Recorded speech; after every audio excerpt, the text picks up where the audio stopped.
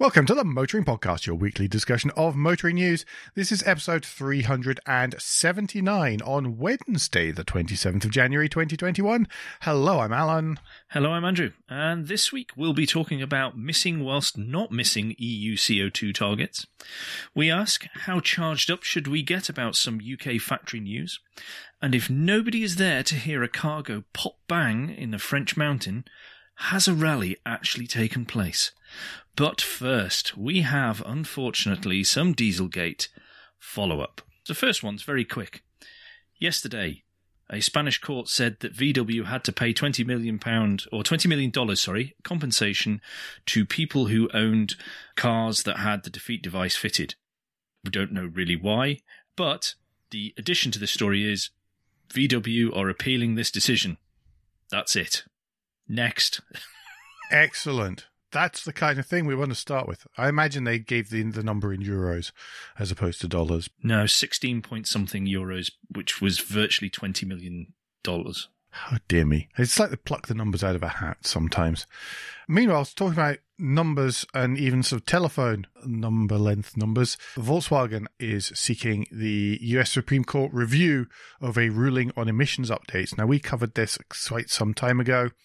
And this is about a decision that was made in June that two counties in the US, that's Hillsborough County in Florida and Salt Lake, a county in Utah, could seek additional penalties from Volkswagen over its diesel emissions scandal. Billions. And it was ridiculous numbers. I can't even see what it was. No, it's not included in the story. It's so long, it didn't fit into the word count. In August, the 9th US Circuit Court of Appeals said it wouldn't revisit the June decision, but would let the two counties seek, as said, potentially billions in penalties from VW.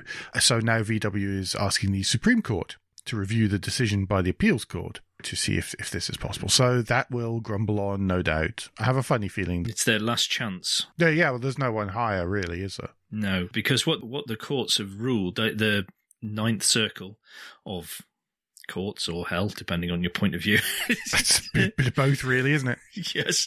What they're saying is that whilst Volkswagen did agree a settlement to criminal and civil action, they did not obtain liability protection from state and local governments.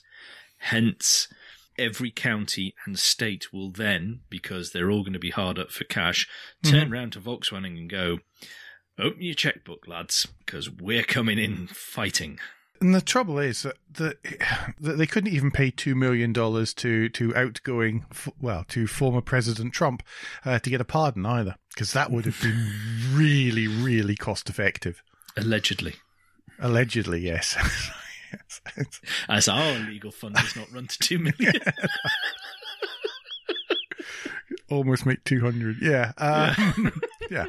So that story, I mean, the $20 million is quite painful from Spain, but that one in America is horrific for Volkswagen. That's end of days. That could be company ending amounts if they all push for that. And you can bet that there would be vast amounts of greed applied. Yes. As well. So, yeah. Absolutely. Not great.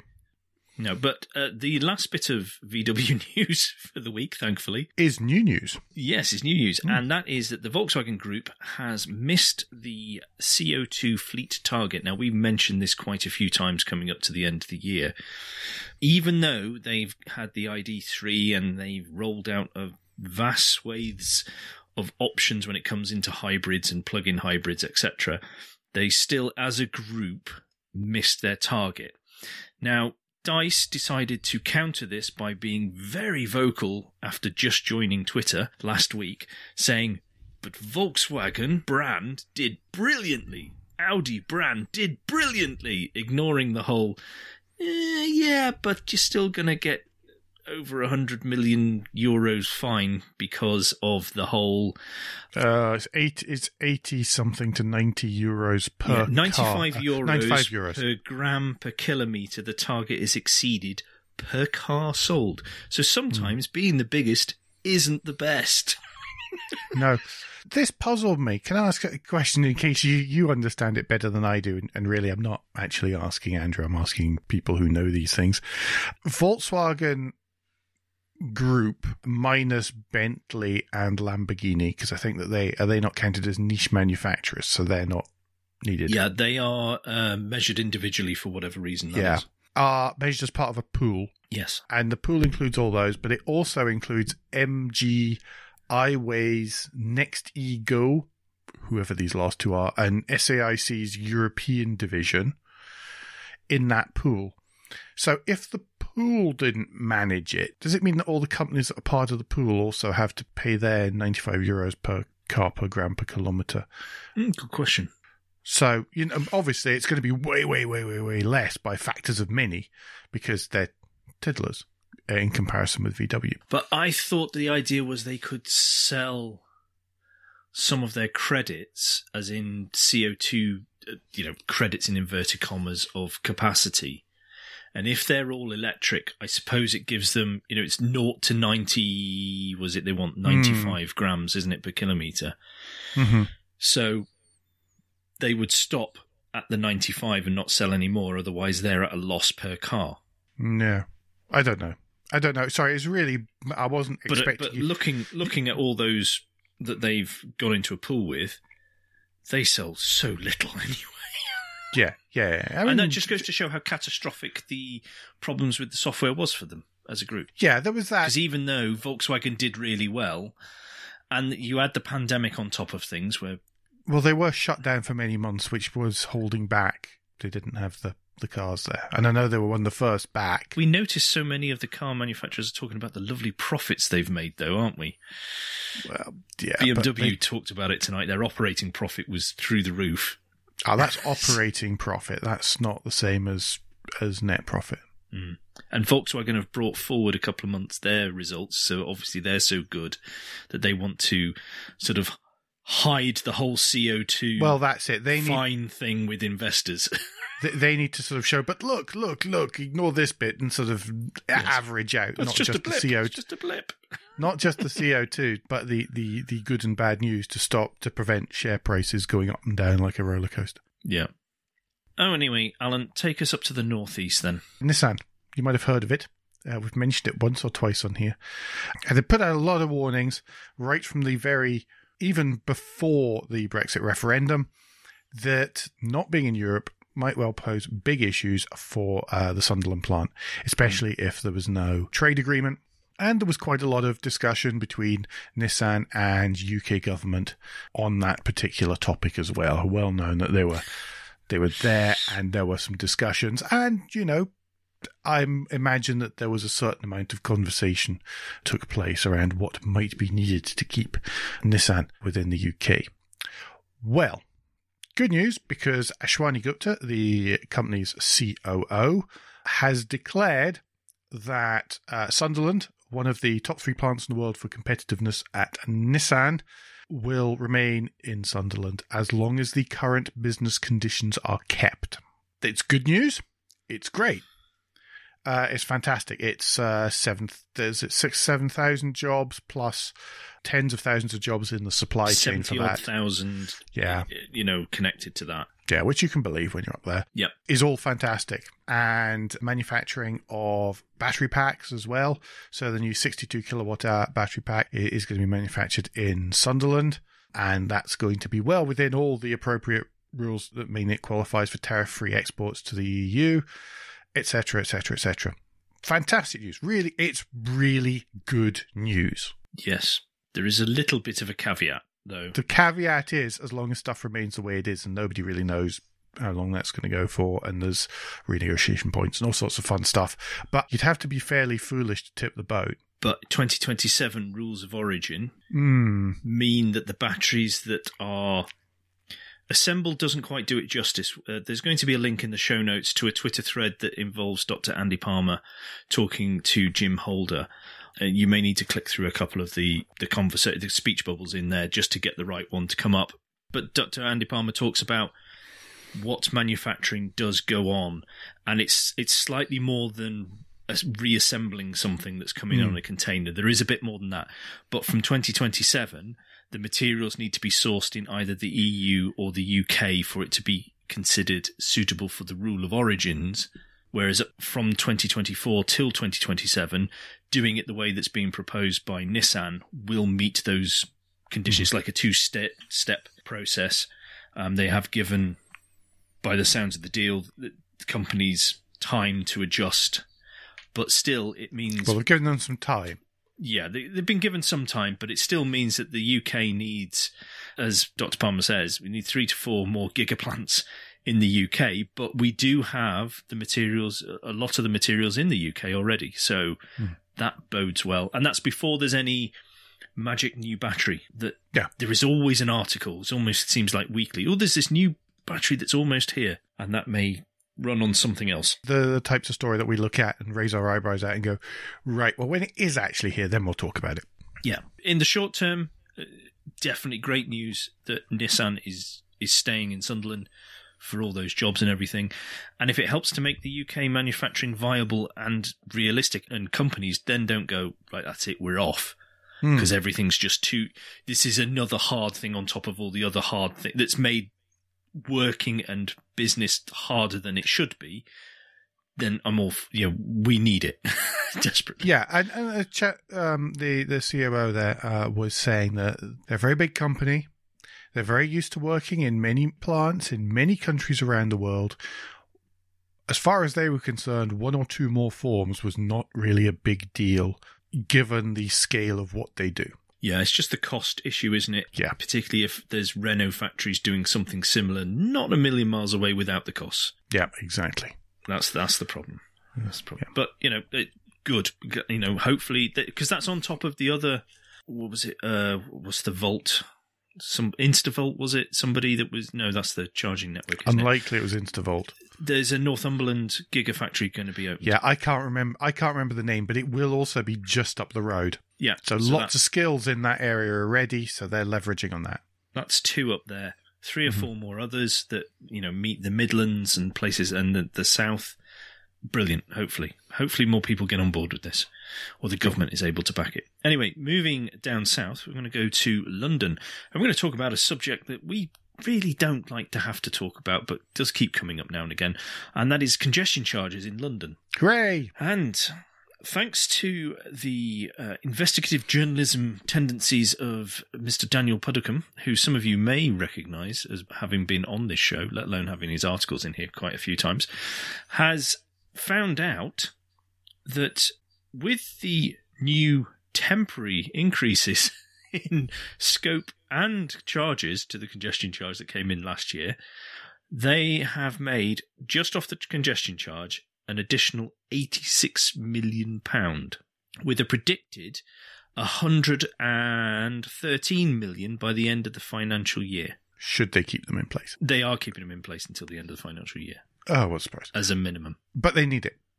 because they've got no other income. So the counter, so the other side of this is, don't forget, they have lost shed loads of cash, and I haven't had the chance to dig out from their report that came out in December how much income has dropped on the public transport side of things. I saw a tweet earlier today, and I can't find it again now, but it gave an idea of just what the percentages were. So even now, there's still only 55% as much road traffic as there was normally in central London.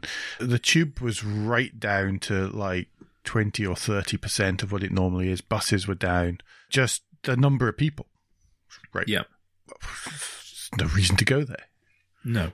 And we also have to remember that these temporary measures only came into place because these were part of the conditions of the government giving a bailout back last year. Because of lockdown and that no one was travelling. And then obviously there is the natural fear of being on public transport with the pandemic going around, etc., etc. And that TfL, we again have to remind everybody in case you've forgotten, TfL is the only city-based, particularly capital city, but it's definitely in this country, city-based transport network that is not subsidised by the government anyway. No, exactly. Whilst that does look horrific at 86 million, if you just look at pure money terms, there are definite reasons why Transport for London's statement in response to this article is just a corporate response that's it's dreadful. I mean, it's just blunt. Oh, we want people to walk around more, and therefore this charge was part of that. Blah blah blah. It's not. It's not. I'm sorry. That's rubbish. Yeah, exactly. It's they needed the cash, and this is their only way of making it up. Yeah. Next up, Shell already has some rapid chargers of its own network based at filling stations. However, what they're doing is they are broadening what they offer by buying up the charging firm Ubitricity, which is one I don't think I've ever used, to be honest. Part of that is because Ubitricity isn't so much about rapid chargers. It's more about street furniture integrated chargers. So it's the ones in lampposts. Mm-hmm. It's essentially where we're going with that. So the idea is that they are low power chargers, but they are almost everywhere. That's what they're aiming for with Ubitricity. And they've got quite a few charging points. In terms of actual chargers, they are one of the largest UK ones. They've got over 2,700 chargers, giving a market share of 13%. Shell, as I said, already had rapids, but it's actually got 1,000, more than 1,000 of them at 430 Shell retail sites, which we all think, which is actually a petrol station. Yes. They're acclimatizing us to the change in lingo. They're intending on opening an EV charging forecourt, specific EV charging forecourt in London within the next few months as well. There we go. Interesting.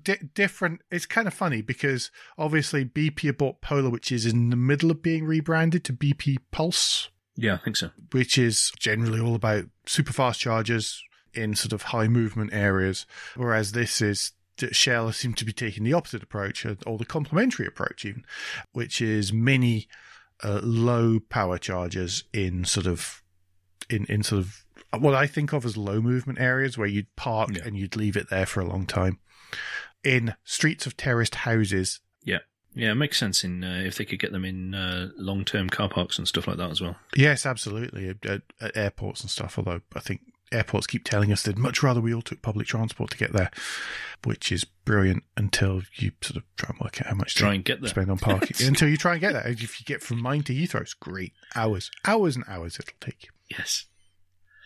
Right, so you're going to move on to some sad news, really. And that is that the Bloodhound Supersonic project or the land speed record project is up for sale again. The current owner, Mr. Warhurst, who came in and saved it last year, if you remember. It was last year, wasn't it? Was it the year before? Yeah, I think it was the year before, actually. Okay, year before.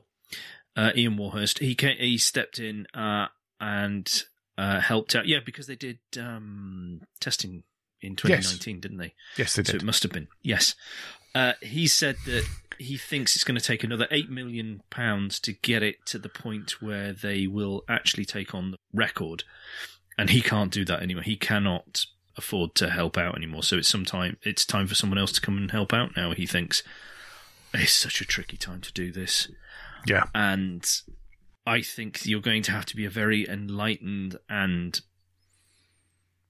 you're going to have to spin it in such a way that the majority of the public see this as a good thing, even though there is, because I saw somebody talking about this on Twitter, a friend of the show was talking about this on Twitter, there's no real green, in inverted commas, sort of angle to this, so it's a bit difficult at the minute when everyone's talking about climate change. To take a jet engine and a rocket. Yes, to push this through and get it past people going, well, why are you spending money on this far out project? And then if you add into that there's no real, this is taking almost to the limit what many see as ancient technology now that has got no further further use in history for us now. Yeah. It's been refined since the initial iteration. Originally, it was going to be a supercharged Jaguar V8 that ran the fuel pump, for example. They're now talking about a battery or supercapacitor to power the electric motor that powers the pump. So it's greener than it was. But still. Yeah. It's a giant rocket.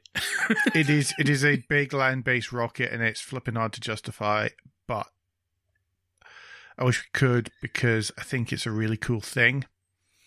And I think it's a really cool project, and I think it's good for engineering. And I think we'll still learn an awful lot that will be useful. That's it. It's just there isn't an obvious direct-to-consumer use straight off the bat. Benefit, yeah. No, exactly. So, yeah, I'm wishing all the best. Fantastic rear view interview, actually, with the chief engineer, on which I hope you'll link to in the show notes, because it was fantastic. So yeah, it was excellent, really interesting, and it's such a great engineering project. But yeah, tricky to sell at the minute. I don't mean physically sell, I mean just sell the idea at the moment. Yeah. Well, fingers crossed, and we wish them all the very best, and we, as Alan says, just hope it happens, because it's. Yep. I think it's awesome. Talking then of other things that are tricky to sell at the moment, Alan. Yeah, Subarus. Yeah. I don't even know where to start with this. There is a new boss at Subaru in the UK and Europe. Anyone remember the old one? No. Because I saw him at a car launch where the stationary plane nearly got blown over, and that's the last I heard of him in any motoring press at all. Yeah. The new one, however, because we don't really, let's not worry about the old one, is a chap called John Hurtig, who moved from heading up Subaru in the Nordics last summer. And he's been very frank in an article in an interview with Autocar. Subaru did not do well last year. They sold 951 cars. To the point we were really worried. Oh, yeah, truly worried. Really worried that they wouldn't make it to the end of the year. Yeah. And that's after about 3,000 a year before. That's how grim it's been. In August, for example, 69 UK dealers, 34 registrations in the whole month of August. So, yeah, I mean, he's being quite candid about it, saying it's a horrible year. It's an embarrassing number. There's no context to try and put around it, other than the fact that they pre-registered like mad in December 2019. Yep. And then we're selling off the pre-registrations way cheaper through the dealers for the whole of the year. It's just not great. And I really, really would like Subaru to be better. I mean, I think we did, I mean, not so long ago, you had Forester Hybrid. Yeah. And I think I chatted about it then. It's like the challenge with Subaru at the minute is, what is it? Yes, absolutely. That's the big thing for me, is I don't know what they're trying to be. Yeah. And I think the challenge is they don't really know either. There is a weird thing that Subaru and Isuzu can never be. It's like Alfa Romeo and Lancia. It's a Japanese equivalent. Is that Subaru and Isuzu can never be successful at the same time. They share an importer, certainly into the UK. And there is one will be successful or the other will be successful. And right at the minute, it's Isuzu that's the more successful. And so Subaru doesn't know what to do with itself. And nothing sporty anymore. So any sort of hark back to Colin McRae, Richard Burns type blue gold wheels 555 down the side, or whatever stylized design there is to disguise the cigarette branding. So you can't hark back to any of that. So Who are you selling to? You're selling to people who actually probably want better fuel economy than anything you're offering. Yep. That stuff starts to look a bit expensive, really, because there's been a big price hike. It's just a bit tricky. I mean, what they do really well is their safety package. Awesome, but that's not what anybody ever thinks of. No, I think that ship is bolted because everybody harps on about how safe they are. Even though I found it one of the most reliable systems of the cars I've been in, the most consistent and the easiest to use, even when not trying to drive as fast as I can towards a parked bale. Yes. But it's the other parts, like you say, the fuel economy is just not good enough, where that could tip it over the edge. We always put the caveat in when we do the reviews, because we quite like them as cars for what we think is their market. But we always say, if we lived in the countryside or somewhere a bit more remote, we would definitely be looking at Subaru. And that's the caveat. It's not like, if we lived in the suburbs, we'd still look at a Subaru. Yeah. They need some new models to help balance it out, and they need more efficient engines. Well, they've got some of those coming in May. So updated XV, facelifted Forester, and a new Mark 6 Outback should be coming in May. And they're starting to develop a battery electric SUV, unsurprisingly, with Toyota that should be on sale by 2025. Mm-hmm. It is a niche manufacturer, so the 95 grams per kilometre isn't a big worry for them because they do sell so few. And they're also pointing out that Brexit doesn't really have any significant effect on them, especially given that there's a Japanese trade deal already. Yeah, they're just importing in anyway, aren't they? Absolutely. Yeah. So let's see. I mean, fingers crossed, because I really want. Absolutely. They're a brand that I like. They're a brand that I want to be successful, and I really, really hope they are. I like the fact that they're left field and they bring something different to the party. I just wish they brought it a little bit better, that people recognised. A little bit more of it, please. Yes, quite. Right. Talking of brands we like the sound of a lot and we don't want to disappear. And reading this out, I'm hoping this is not the ghosts of Baja Past.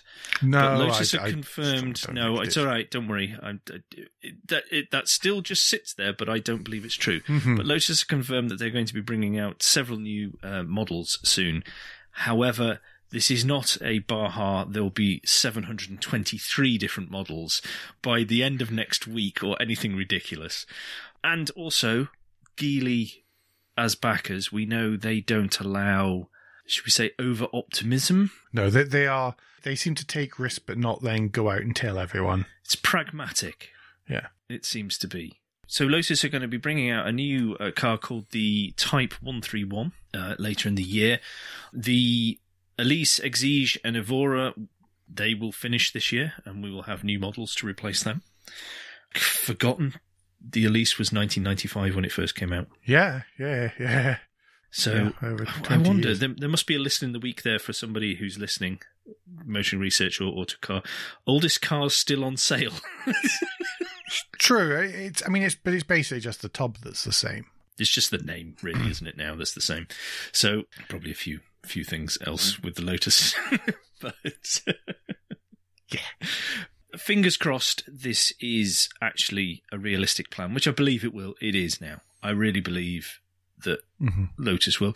It's just, can they get past German competition? Because that's what they're going up against. It's actively being talked about against Porsche and people like that. So you've got to get over badge snobbery and issues, but I think when you get up to the prices they're talking about, that's easy. Ironically, it's easier. Yeah, I mean, just look at Volvo. It seems to have be managing that just fine. Yeah, so stylish, good, and stand out. No pressure, Lotus. Yeah, piece of cake. Right, I believe that is the end of the first part, Alan. It is, and yes, it's Guilt Minute, the quick break in the show where we ask for a tad of financial support to keep the lights on and the hosting running. If you feel the Motoring Podcast is worth a small consideration every month, then you can become a patron.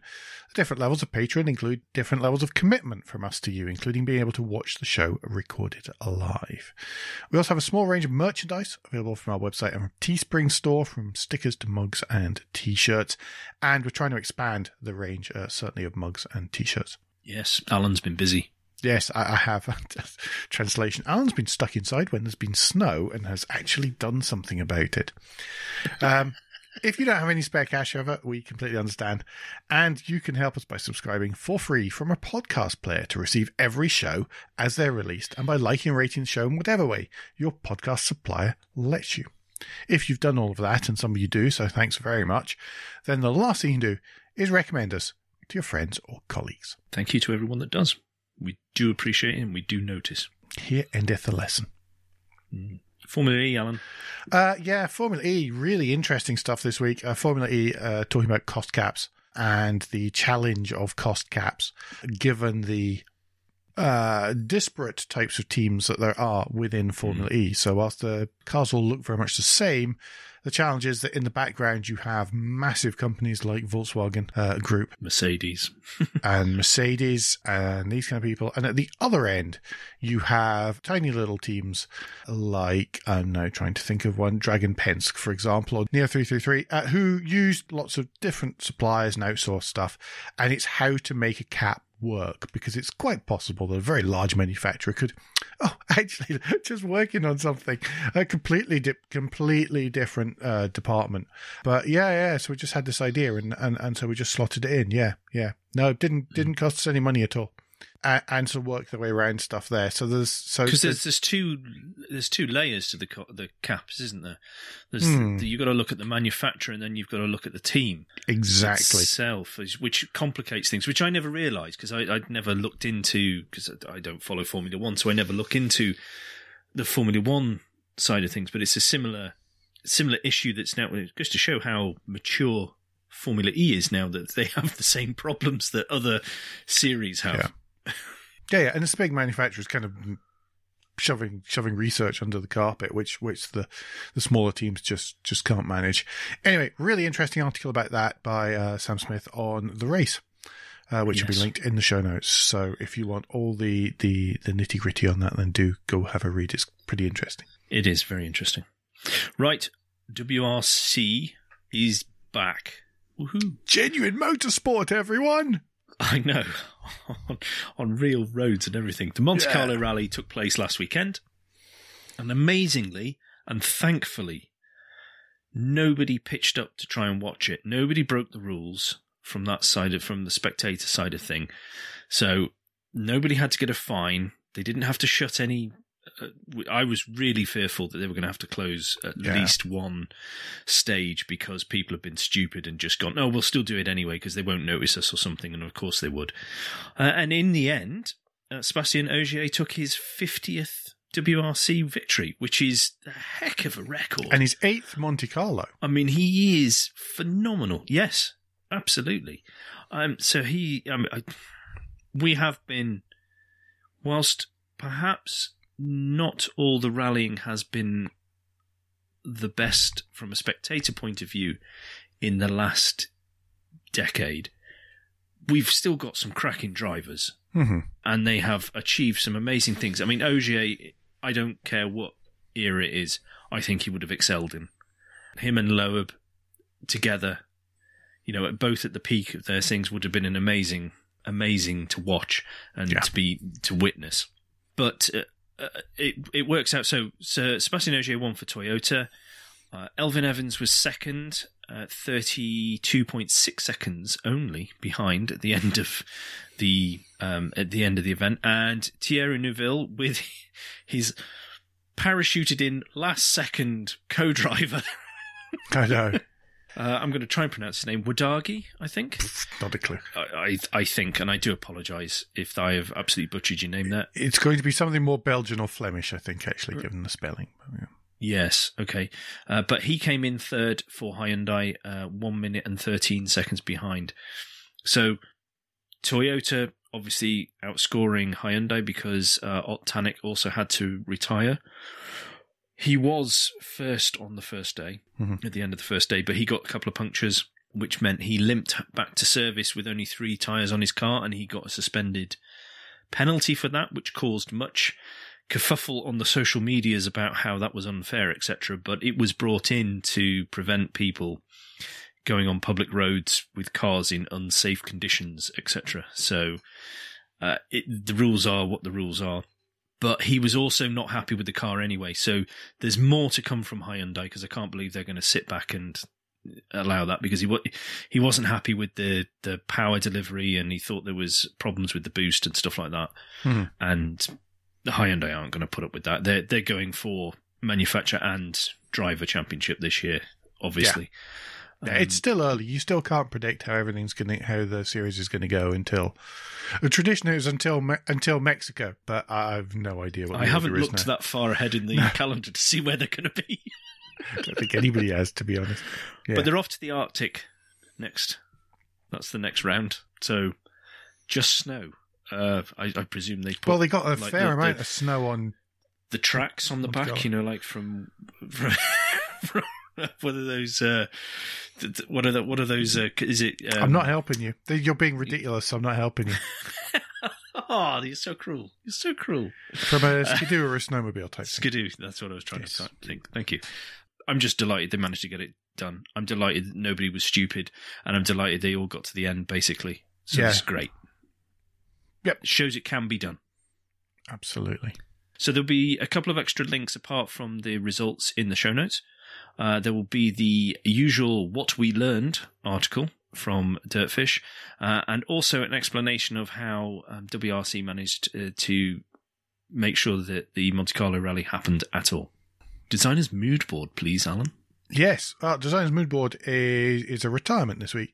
Murray Callum, Ian Callum's younger brother, is retiring as Ford design chief after 7 years there. He's going to be succeeded by Anthony Lowe, who's coming across from Renault.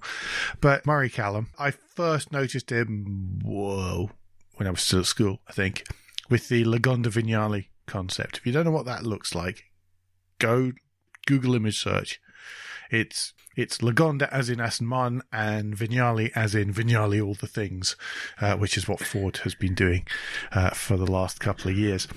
Responsible for loads and loads of other vehicles, Ford GT, current Mustang, but before that, when he was at Mazda, when Ford still had a very large stake in Mazda, he's responsible for the NC, that's the third generation Mazda MX-5, and also the very handsome CX-7 SUV, which really is a vehicle which doesn't seem to have dated much at all. No, that still looks good. Very, very heavy clutch. But lovely cars. One of the first things he did was work at Lotus in the late 1980s, and he was involved in the Lotus Carlton design as well. So he's retiring, so he's been around for a little while.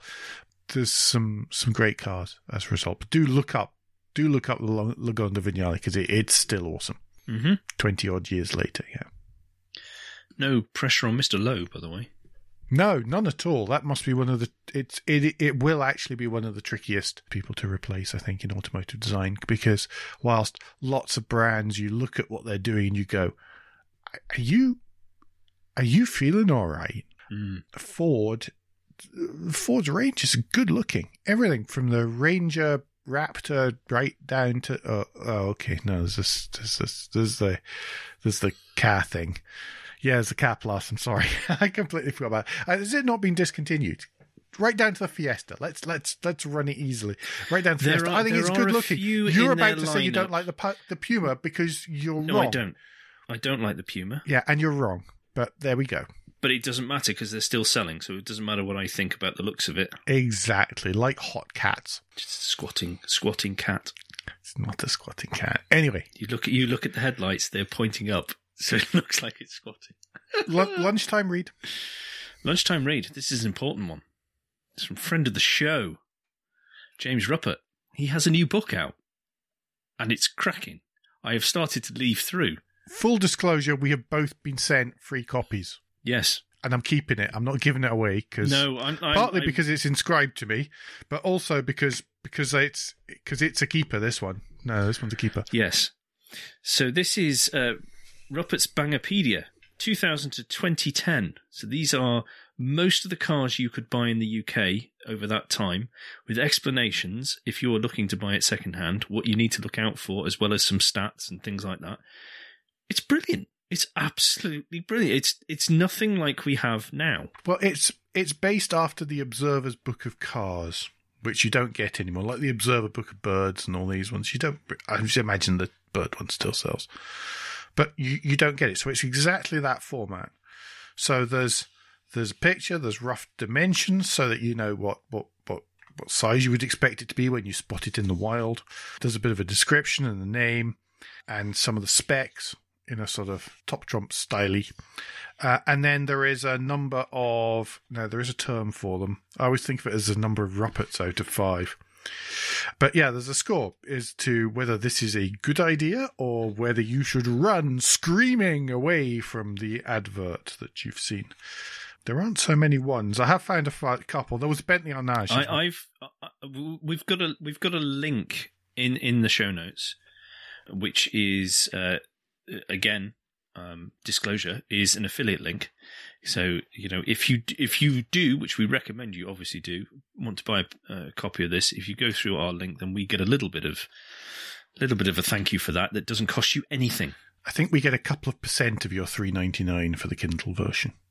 So everyone buy the paperback, please.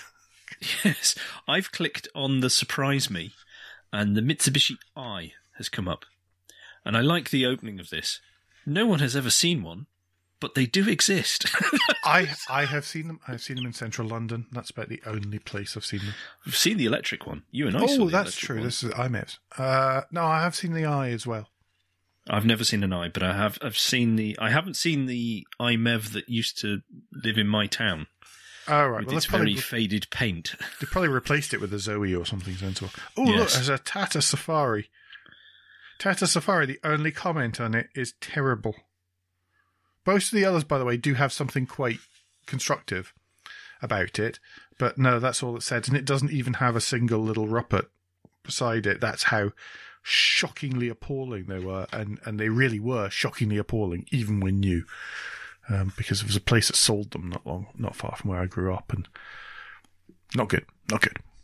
Anyway, yes, Bangerpedia, well worth £4. Absolutely. Right, list of the week then, Alan. Yes. Take us to the gaudy monstrosities. Well, they're not. List of the week this week is from Matt Allen in The Scotsman, and the title of the article is "Take a look at how the super rich customised their Rolls Royces in 2020." And they're not actually all from 2020. And you'd think, oh, this is going to be awful. It is going to be terrible. Now, it varies a bit. It does vary. So there's a list of 10 sort of... There's some that make your eyes bleed, and there's some that don't, so I'll give you that. And there's some that I would actually have and I think are quite cool. Okay. Go on then. You better start then at this point. What's one that you can I name? was giving you the chance of the nice one, the nicest one. The trouble is I want to say the good ones and I want to say the bad ones, and I've now lost it. Hang on. I'll find it eventually. Now, it's the one with the iridescent feathers I think is actually really quite cool. Oh, that's not bad. I will give you that's not bad. I think, but because the only part one... of this, shall I explain? We need to explain back a little bit, sorry. One of the things we didn't, I meant to mention at the start of this, is that Rolls-Royce these days, into the dashboard, there's the option to have a gallery. So instead of just having, a boring slab of highly polished wood, you can have, behind glass, anything you want within reason. Is there a luxury item and very much of the luxury side of things? And I think this was talked about in the review I had, but was that when you get to that end of the market, everything is customizable. Mm-hmm. And that is part of what makes Rolls-Royce special, is the way that they are able to bring whatever it is, pretty much, that the client wants to the car. Yeah. I mean, this has sustainably sourced... I don't know what that means, really. Sustainably sourced iridescent feathers arranged in a picked them up pattern. off the floor. Yeah, I know. They didn't just... They went boo to a peacock and then picked up the feathers. No, they're much nicer than peacock feathers, but it's sort of like 3,000 feathers, and they're all arranged sort of coming out from behind the clock. They do look like they're from a bird of paradise, don't they? They do look like that kind of thing, so they're kind of purpley greeny. They look a bit like an MG ZT, not ZT, yes. ZS. It's very pretty. It's very pretty. I think it's really quite nice. I think it's kind of tasteful if you like that kind of thing. And there's some custom inlays and sort of extra areas in the back that are done that way. There are some others less to my taste. What about you? Do you want to choose one which is not to your taste? There is one piece that I like. I don't like the rest of what's happened, but the Inspired by Earth. I like the dashboard. Right. I like the satellite picture on the dashboard. I don't like the rest of how it's been executed. That's not for me. The bonnet, I don't need a map on the bonnet. The bonnet airbrushed with the Arabian Peninsula, you mean? Yeah. Yeah. But I like the idea of a map on the dashboard like that, or satellite map. I do like that. That is I don't quite need cool, the planets actually. in Dayglow stickers on the side. Sorry, they're painted, aren't they? I would imagine they're going to be hand painted. Yeah. Oi, you with the vinyl cutter. It's not really the Rolls-Royce way, is it? Get the hairdryer on it. We can peel it back off again. Peel it back off again. You put satin on upside down.